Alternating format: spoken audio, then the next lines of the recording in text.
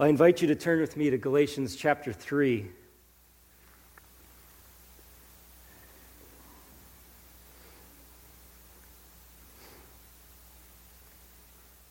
Galatians 3, we'll read verses 1 through 6.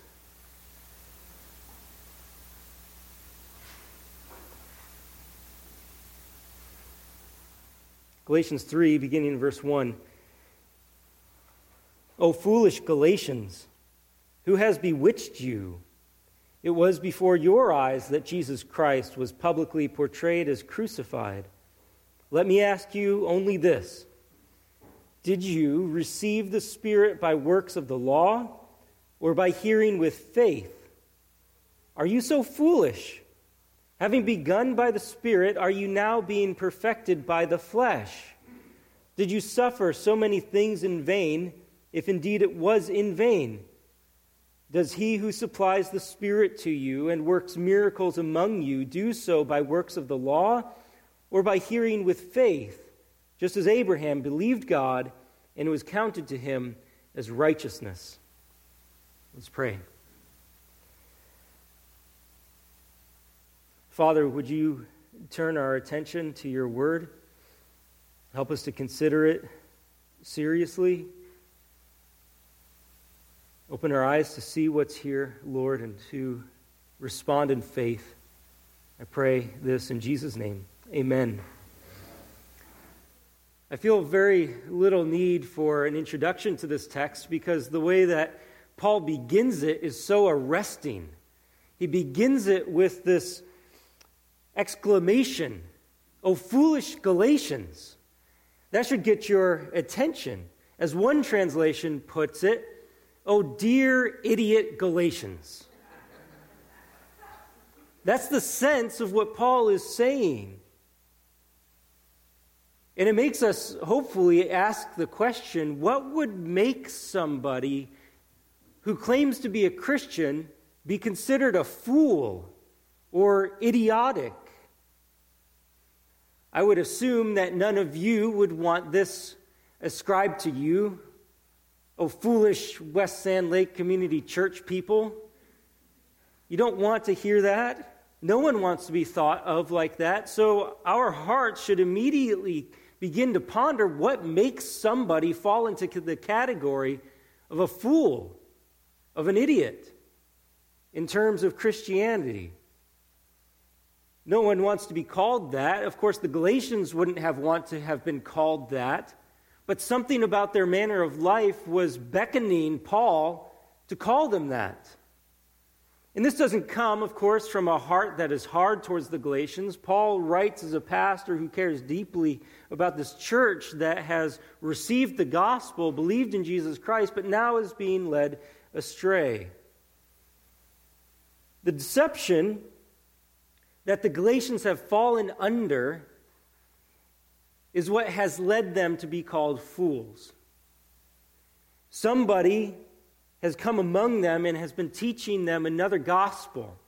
Paul asks the question there in verse 1, who has bewitched you? He identifies that there is somebody or some buddies who has come among them and is teaching a different gospel than what Paul had preached at first. And the deception is so serious from this false teaching that Paul says, who has bewitched you? It is as though the Galatians have fallen under some sort of curse, a spell, a bewitching. The false teachers have been proclaiming a so-called gospel that is so compelling to the fleshly human inclinations that it is as if the Galatians have fallen under a spell. Now, we shouldn't find it surprising to see people who have fallen under the false deception of false teaching to be considered them bewitched, because we know that there is somebody ultimately behind all false teaching. There's a deception that goes on. The father of lies is out to deceive and spread deceit. The essence of this false teaching is not something that on the surface looks diabolical. It looks good. It basically tells the Galatians in order to get to heaven, you need to keep the very law that God gave in the Old Testament. What sounds bad about that? It sounds good. It sounds right. It sounds biblical. Until you realize that the law was given to lead people to the need for Jesus Christ. It sounds good until you realize that you can't keep the law and you're condemned under the law and you have no hope in yourself to keep the law. And so this is a clever diabolical scheme because it puts out something so good that sounds like salvation, but when you try to actually eat that doctrine, you find that it is poison because you cannot keep the very law that you claim will save you. And so Paul sets this out as a distinct gospel. It's another gospel that has no claim on the true gospel. And so Paul sets out to defend the true gospel. But he doesn't do this just by setting out a litany of facts about the gospel. In this section, he starts to apply personal questions to the Galatians so that they can evaluate their relationship to the true gospel.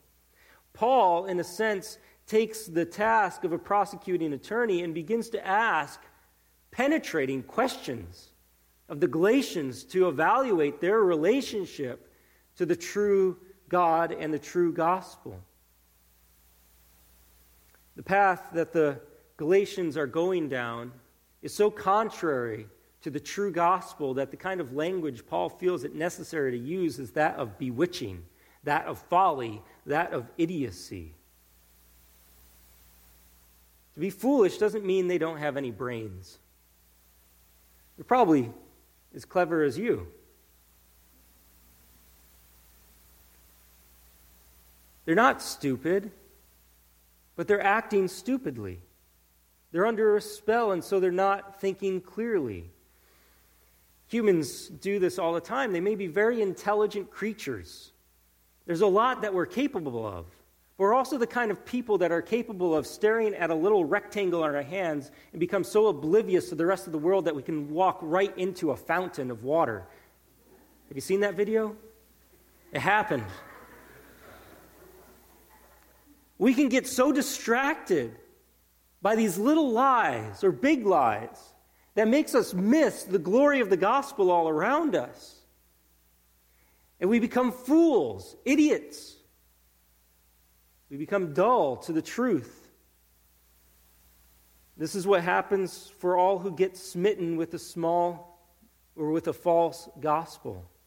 They get smitten with the idea that you need to add works to grace, when in fact the true gospel is all of grace. So Paul sets out to address the Galatians and their folly, and God uses this to address our own hearts, to save us from this folly. And it will illumine several key truths as Paul takes on his prosecution tact and goes after the Galatians with these questions, and it really exposes to us some key truths that will really come down to this basic question. What defines your relationship to God? What defines your relationship to God? Is it, there's two options, what you have done for Him, or is it what He has done for you? What defines your relationship to God? And I think this really is the essentially unique aspect of the true biblical and saving gospel, is that it settles it down to this fundamental distinction. Is it what you do for God, or is it what He does for you? And the biblical gospel says it's what He's done for you. If that's the case, what is to be your response? If God has done it for you, if God has done it all, if that's the distinguishing element of your relationship to Him, what's your response? Faith. Trust Him who did it all. You live a life of faith, a life of trust. So as we work through this text and these questions that Paul asks, I want you to hear 5 truths that shape the way you consider your Christian life, particularly your relationship to God. Let these truths just kind of soak into your heart and be used as a means by which you can evaluate pretty much every other teaching that's out there. First truth is the truth of the cross of Christ. Before Paul begins asking questions, he gets down into the truth of the cross of Christ. He says in verse 1, "It was before your eyes that Jesus Christ was publicly portrayed as crucified." Before Paul begins asking questions of the Galatians, he comes back to the cross. We should never get too far from that. Our theology, our beliefs about just about everything should never get too far from the cross of Christ. We should sing of it often. We should thank God for it daily. We should trust it only. We should understand it as much as possible. We should be experts in the truth of the cross of Christ. It should be the sunrise of our understanding of God, by which we see him for who he is. It should be the daylight by which we walk this Christian life with God. And it should be the sunset of our lives, the only truth that we really cling to as we part to face God, clinging solely to the cross of Christ. The cross is this: Jesus Christ crucified. It's not something that you wear around your neck. It's not the thing on the top of our church steeple. It's not a decoration in your home.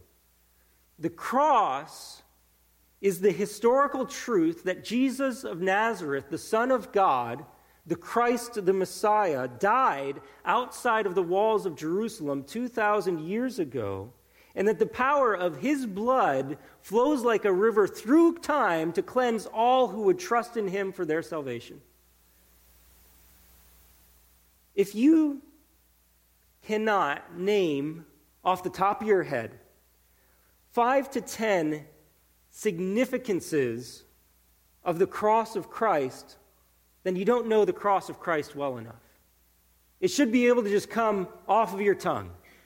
What is the cross of Christ and what does it mean? Go. 5 to 10, without even the blink of an eye, you should be able to say, the cross is my salvation. The cross is where God's wrath was propitiated. The cross is where the powers of darkness were defeated.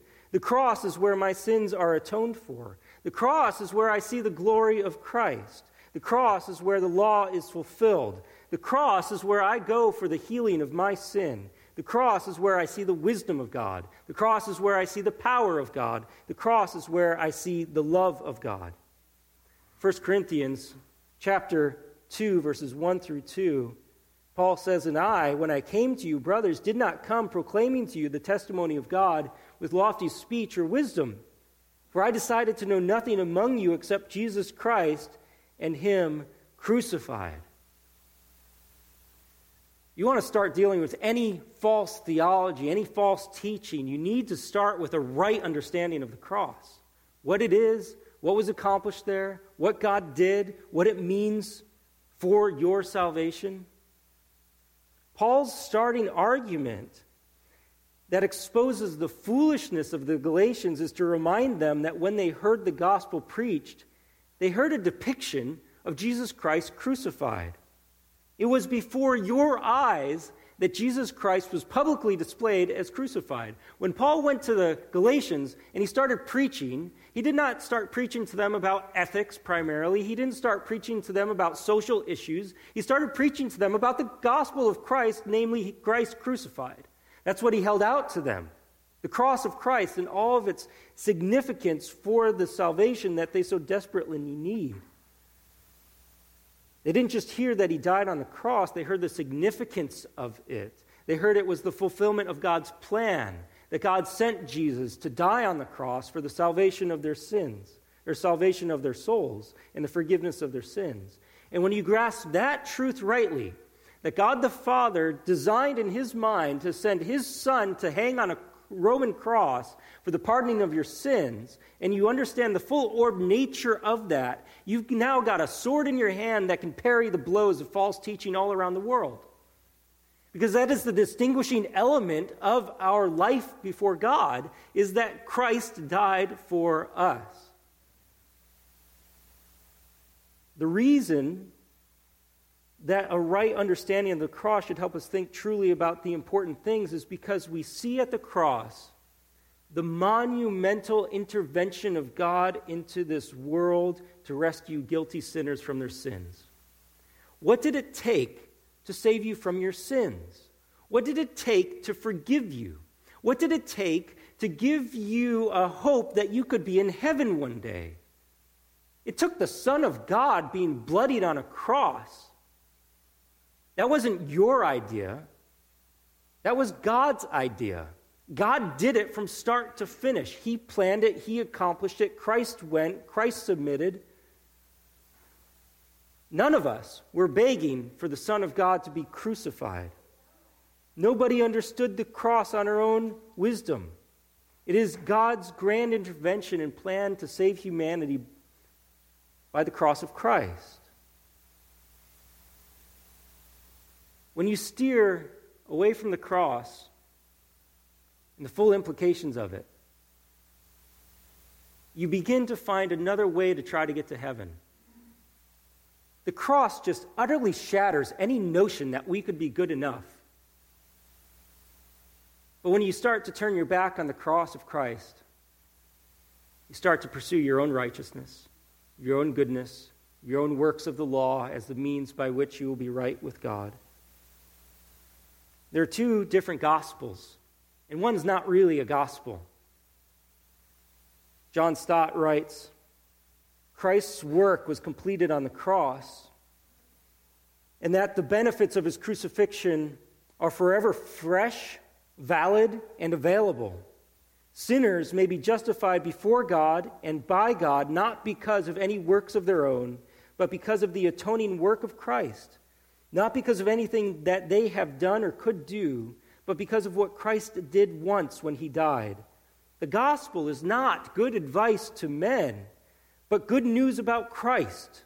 Not an invitation to us to do anything, but a declaration of what God has done.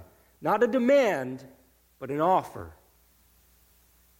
We start there, the truth of the cross of Christ. The second truth is the truth of how you became a recipient of the Holy Spirit.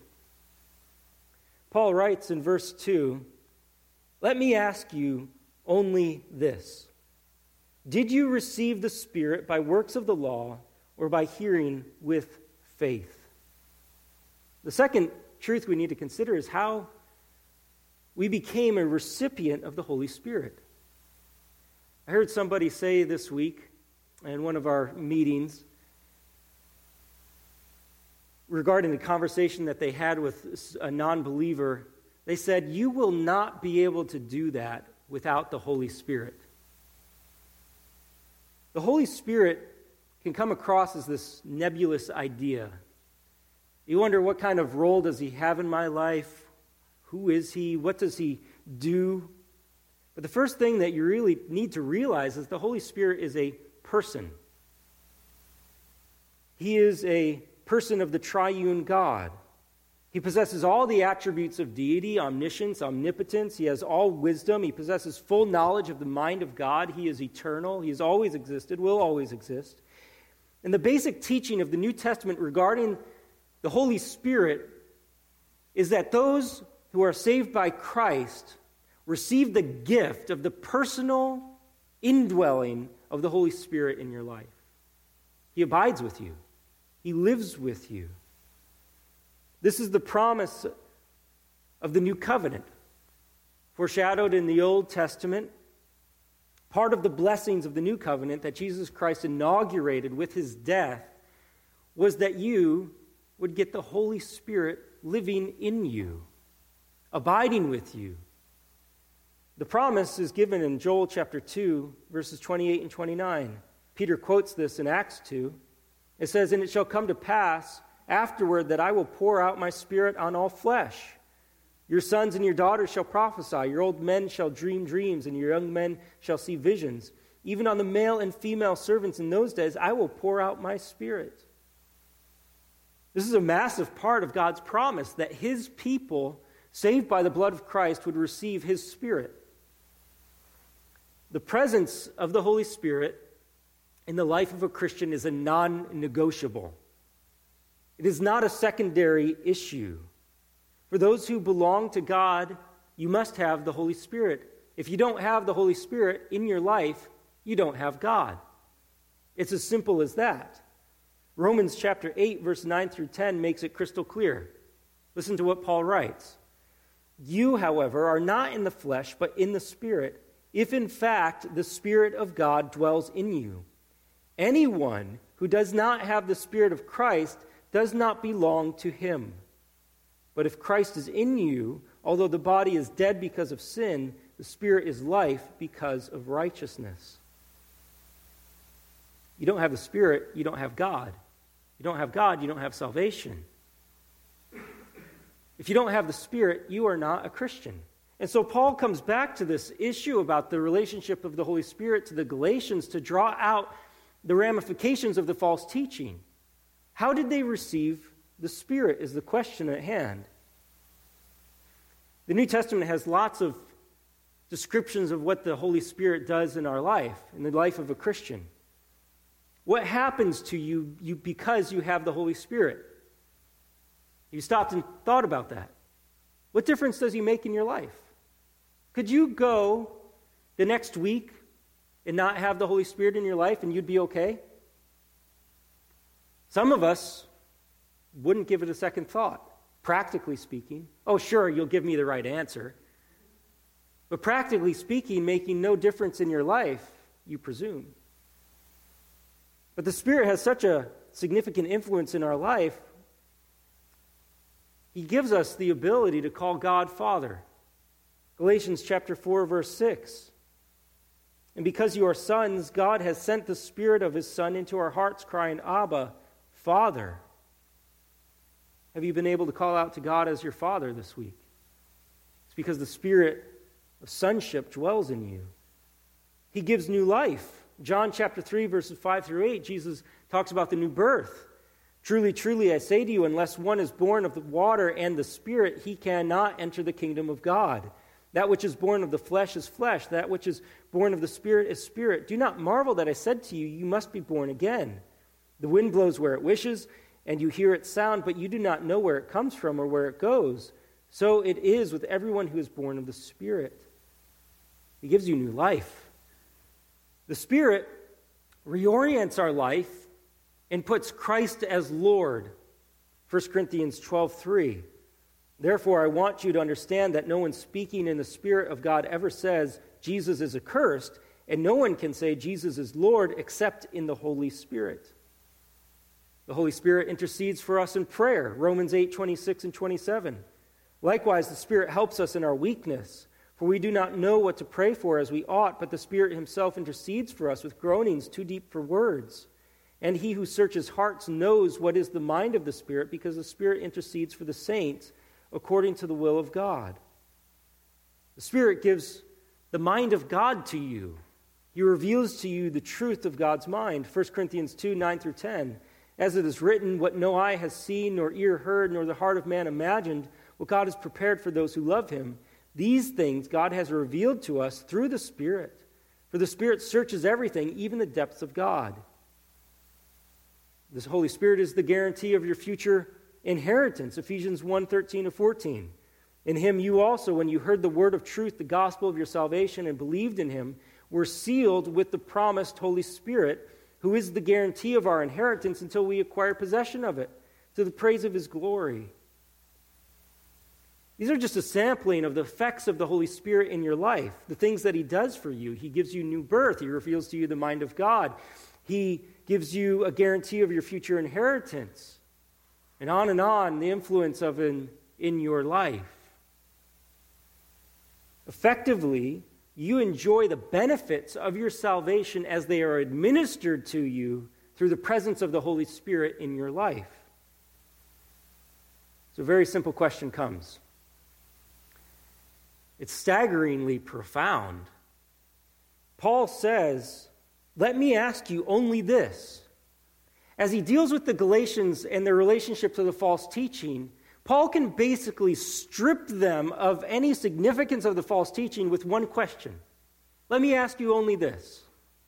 Having understood the effects of the Holy Spirit in our life and all of the good things that come as a result of it, the guarantee of our inheritance, hope and peace, and all the fruit of the Spirit, the application of salvation to our life in the new birth, the question it asked regarding the Spirit who's radically reoriented the lives of the Galatians and our very lives, the question is this: how did you receive the Spirit? How did he come into your life? Two options: by works of the law or by hearing with faith. Now, if you would presume to say that the Holy Spirit came into your life because you were fully obedient to the law, you have no idea of the magnitude of your sinfulness. We sinners are left bare and open before God under his law. And as we are left bare and open before him, the full sinfulness of us exposed, we cannot claim any good thing coming to us on the basis of our goodness. But when you hear that Jesus Christ died on the cross, and for those who trust and receive the good gift of grace that he offers of salvation, and that Jesus promises to send those who believe his Spirit, you open your arms wide and say, I receive the Spirit by faith and not by works of the law. And that sets the whole course and trajectory of your entire spiritual life, because the whole foundation of what your life will look like, how you experience God's salvation applied to your life, how you live a life of righteousness before God, how you bear the works of the Spirit, the fruits of the Spirit, how you enjoy the goodness of God, the peace of God, God as Father, is all administered to you by the presence of the Holy Spirit in your life. And you received him not by works, but by faith. So now the false teaching looks incredibly foolish, because the whole of your life is dependent on the Spirit in your life, and you received him by faith and not by works. And so why would you think that you'd retain him by anything other than faith? You don't retain him by works. The Spirit is central to your life. He's, in a sense, the beginning, middle, and end of it. How you received him really matters. If it was by works and your goodness, then you retain him by your goodness. And in a moment, if that's the way that he stays with you, he's going to leave you, because you're probably going to sin before this sermon is over.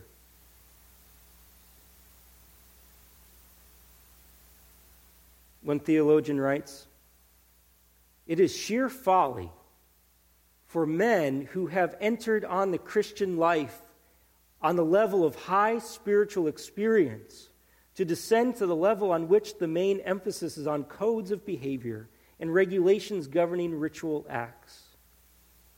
There's a radical change in your life when you receive the Spirit. Before you receive the Spirit, you're living on this plane, just trying to grovel along under the law of God.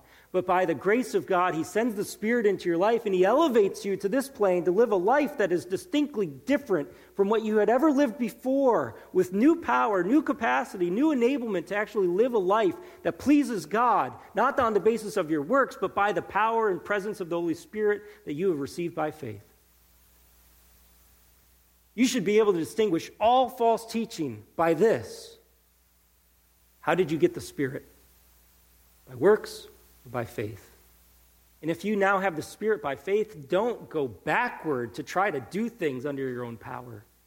Live by the Spirit, or as Paul says, keep in step with the Spirit. The third truth that is brought out for us to be able to resist false teaching is the truth of how you continue your Christian life. The truth of how you continue your Christian life. With one simple question, Paul has put the Galatians into the corner of the ring, and it's hard for them to get out of this one. Verse 3, he goes on, however, with another question. Are you so foolish? Having begun by the Spirit, are you now being perfected by the flesh? If you think that you received the Spirit by works of the law, you greatly misunderstand the gospel, God, and the nature of your relationship to Him. It's clear the Galatians didn't receive the Spirit by any other means other than faith as a pure gift that God gave them. Same stands for us. The only way we receive the Spirit is by faith. But now the question could come up, well, that's how I received Him. How do I continue this Christian life? You could concede that your Christian life starts by faith, but how does it continue? This is a big question for us. Some would say, yeah, we started by it. We were sinners condemned to hell and desperate for help towards God. God intervened. We received the grace of God, but now how do I continue? Now that we're in the kingdom of God, do we continue now by keeping the Old Testament law? Do we continue by setting up regulations and keeping them? Well, Paul asks the question, having begun by the Spirit, are you now being perfected by the flesh? If you began by the Spirit, how are you going to be brought to completion? How are you going to be presented mature and complete before God on that day when you stand before Him? On what basis? You got on the race by means of the Spirit. Now are you going to run under your own strength? Paul draws out the question. Don't be foolish. Don't think you can start by the Spirit and continue by your own effort, by the flesh. Remember what the flesh is. The flesh is really your old way of living. It's who you are before Christ. It's what you were trying to do and accomplish on your own before Christ intervened in your life. Do you remember that person? Do you remember what he or she was like? Some of you can't. Some of you were saved at an early age, and thank God for that. Maybe you could think, what would I be like without Christ? You'd be a horrible person. You were a horrible person. I was a horrible person. Why would I ever want to continue that way? It was awful. We wouldn't be friends. Or if we would, we'd be backstabbing friends. We'd be terrible to each other. We'd live on the plane of humanity merely. But the Spirit came into our lives. He transformed us. And so don't live on the plane of the flesh anymore. That gets you nowhere. You're going to be brought to completion by the Holy Spirit. There's a new way to live now. And it's folly to think there's any other way forward other than living by the Spirit. Paul will develop this further in Galatians and will detail what life in the Spirit looks like and how it's distinct from law-keeping. But for now, know that you cannot live a life pleasing to God on your own strength. Only by the Spirit can now you live.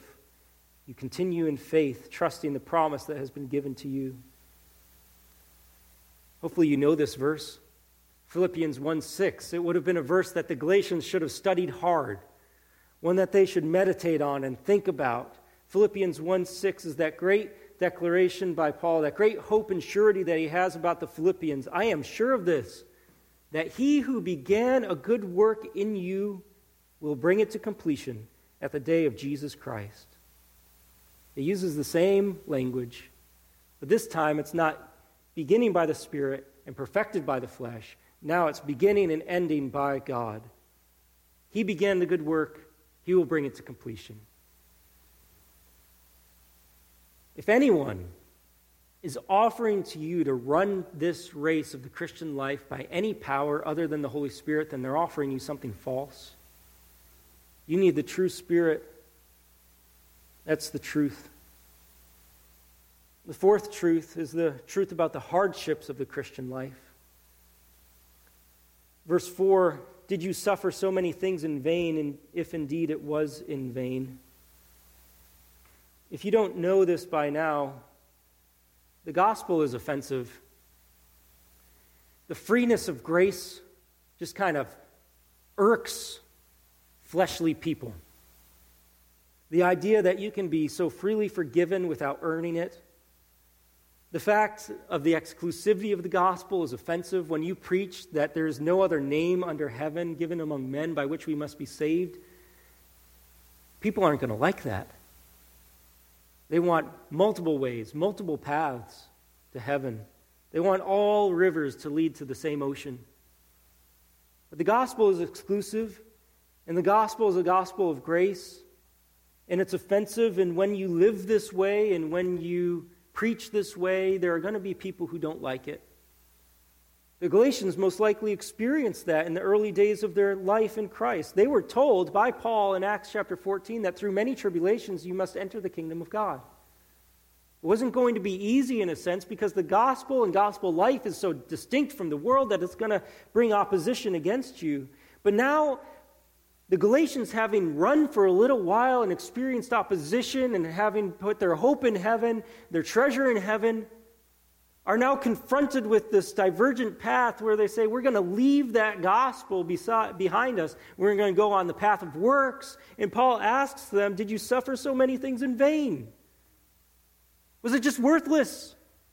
Did you go through those hardships and there's no point to it? It was just a waste of time, a waste of suffering. If you remain in Christ, your suffering is not in vain. You will see the infinite gifting and glory of God when you enter into His kingdom. To switch from a life of grace to a life of works means that all that you endured for the sake of the gospel is just wasted. It's just gone. Paul has better hopes for them. If indeed it was in vain, he writes this letter with the hopes that they will come back to the gospel of grace. Stay true to the gospel. The fifth truth is the truth of what God does for you. This really sums it up. Verse 5, another question from Paul. Does he who supplies the Spirit to you and works miracles among you do so by works of the law or by hearing with faith? Just as Abraham believed God and it was counted to him as righteousness.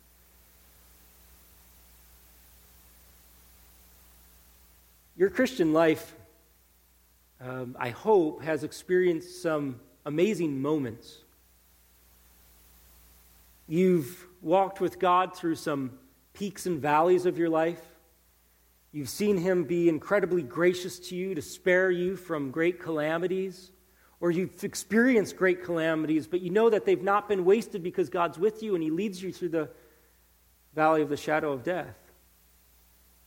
You've probably, I hope, experienced great answers to prayer.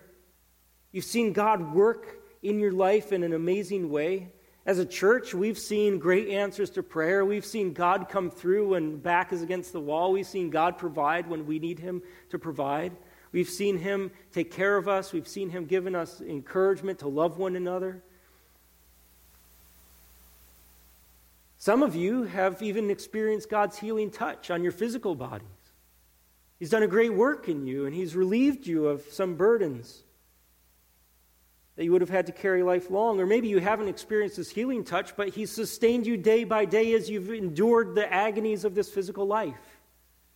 And you've seen God do these great things for you. He's been kind and incredibly gracious. The Galatians, as a first century church, a first generation church, would have seen God have done great things. They would have seen miracles. They would have seen the power of the Spirit on display. They would have seen probably lame people walk again, blind people see again. Amazing things. You may not have seen that magnitude of miraculous events. You've read about them. You know that they're true. But you know that God has done amazing things in your life. His providence has been phenomenal. His grace to you has been constant. His presence with you unwavering. And so I take this question that Paul asks, is He who supplies the Spirit to you and works miracles among you? I think that captures just the Christian life, the life that God is with you, that God is working for you, that God is orchestrating all things in your life towards an ultimate good and end that results in His glory and your good. And the question is, for the Galatians, how did these things come into your presence? And the question for you is, how did these things come into your presence? Was it because you were found to be a law keeper? You followed all of the regulations? You dressed the right way? You got to church on time? You wore the right shoes? You ate the right food? You smiled the right way? You didn't glare at the person in your heart, with your eyes, but you thought about them bad in your heart? Did you keep those external things? Is that why God has done all this good for you? Or is it simply because He's a gracious God and you have received His promise simply by faith, with empty hands, saying, God, I need you to work in my life, and I can't do this life on my own. I need you to intervene. I need you to work. It's not on the basis of my merit, but on the basis of your grace and promise. On what basis have you seen answers to prayer? The presence of the Spirit, the peace that passes understanding. Not because you're good enough, but because God's gracious, and you receive that promise by faith.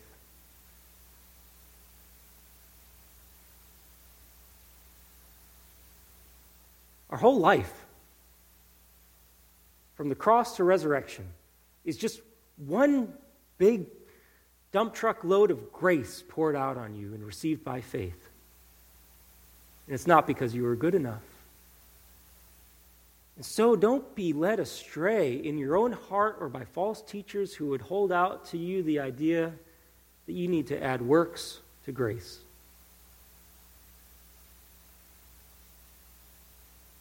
So what have we learned? Nothing substantial in the Christian life. From the cross to the Spirit to the constant provision of God. Indeed, nothing at all in the true Christian life comes to us by works of the law. Not one drop, not one iota of blessing comes to you by means of works of the law.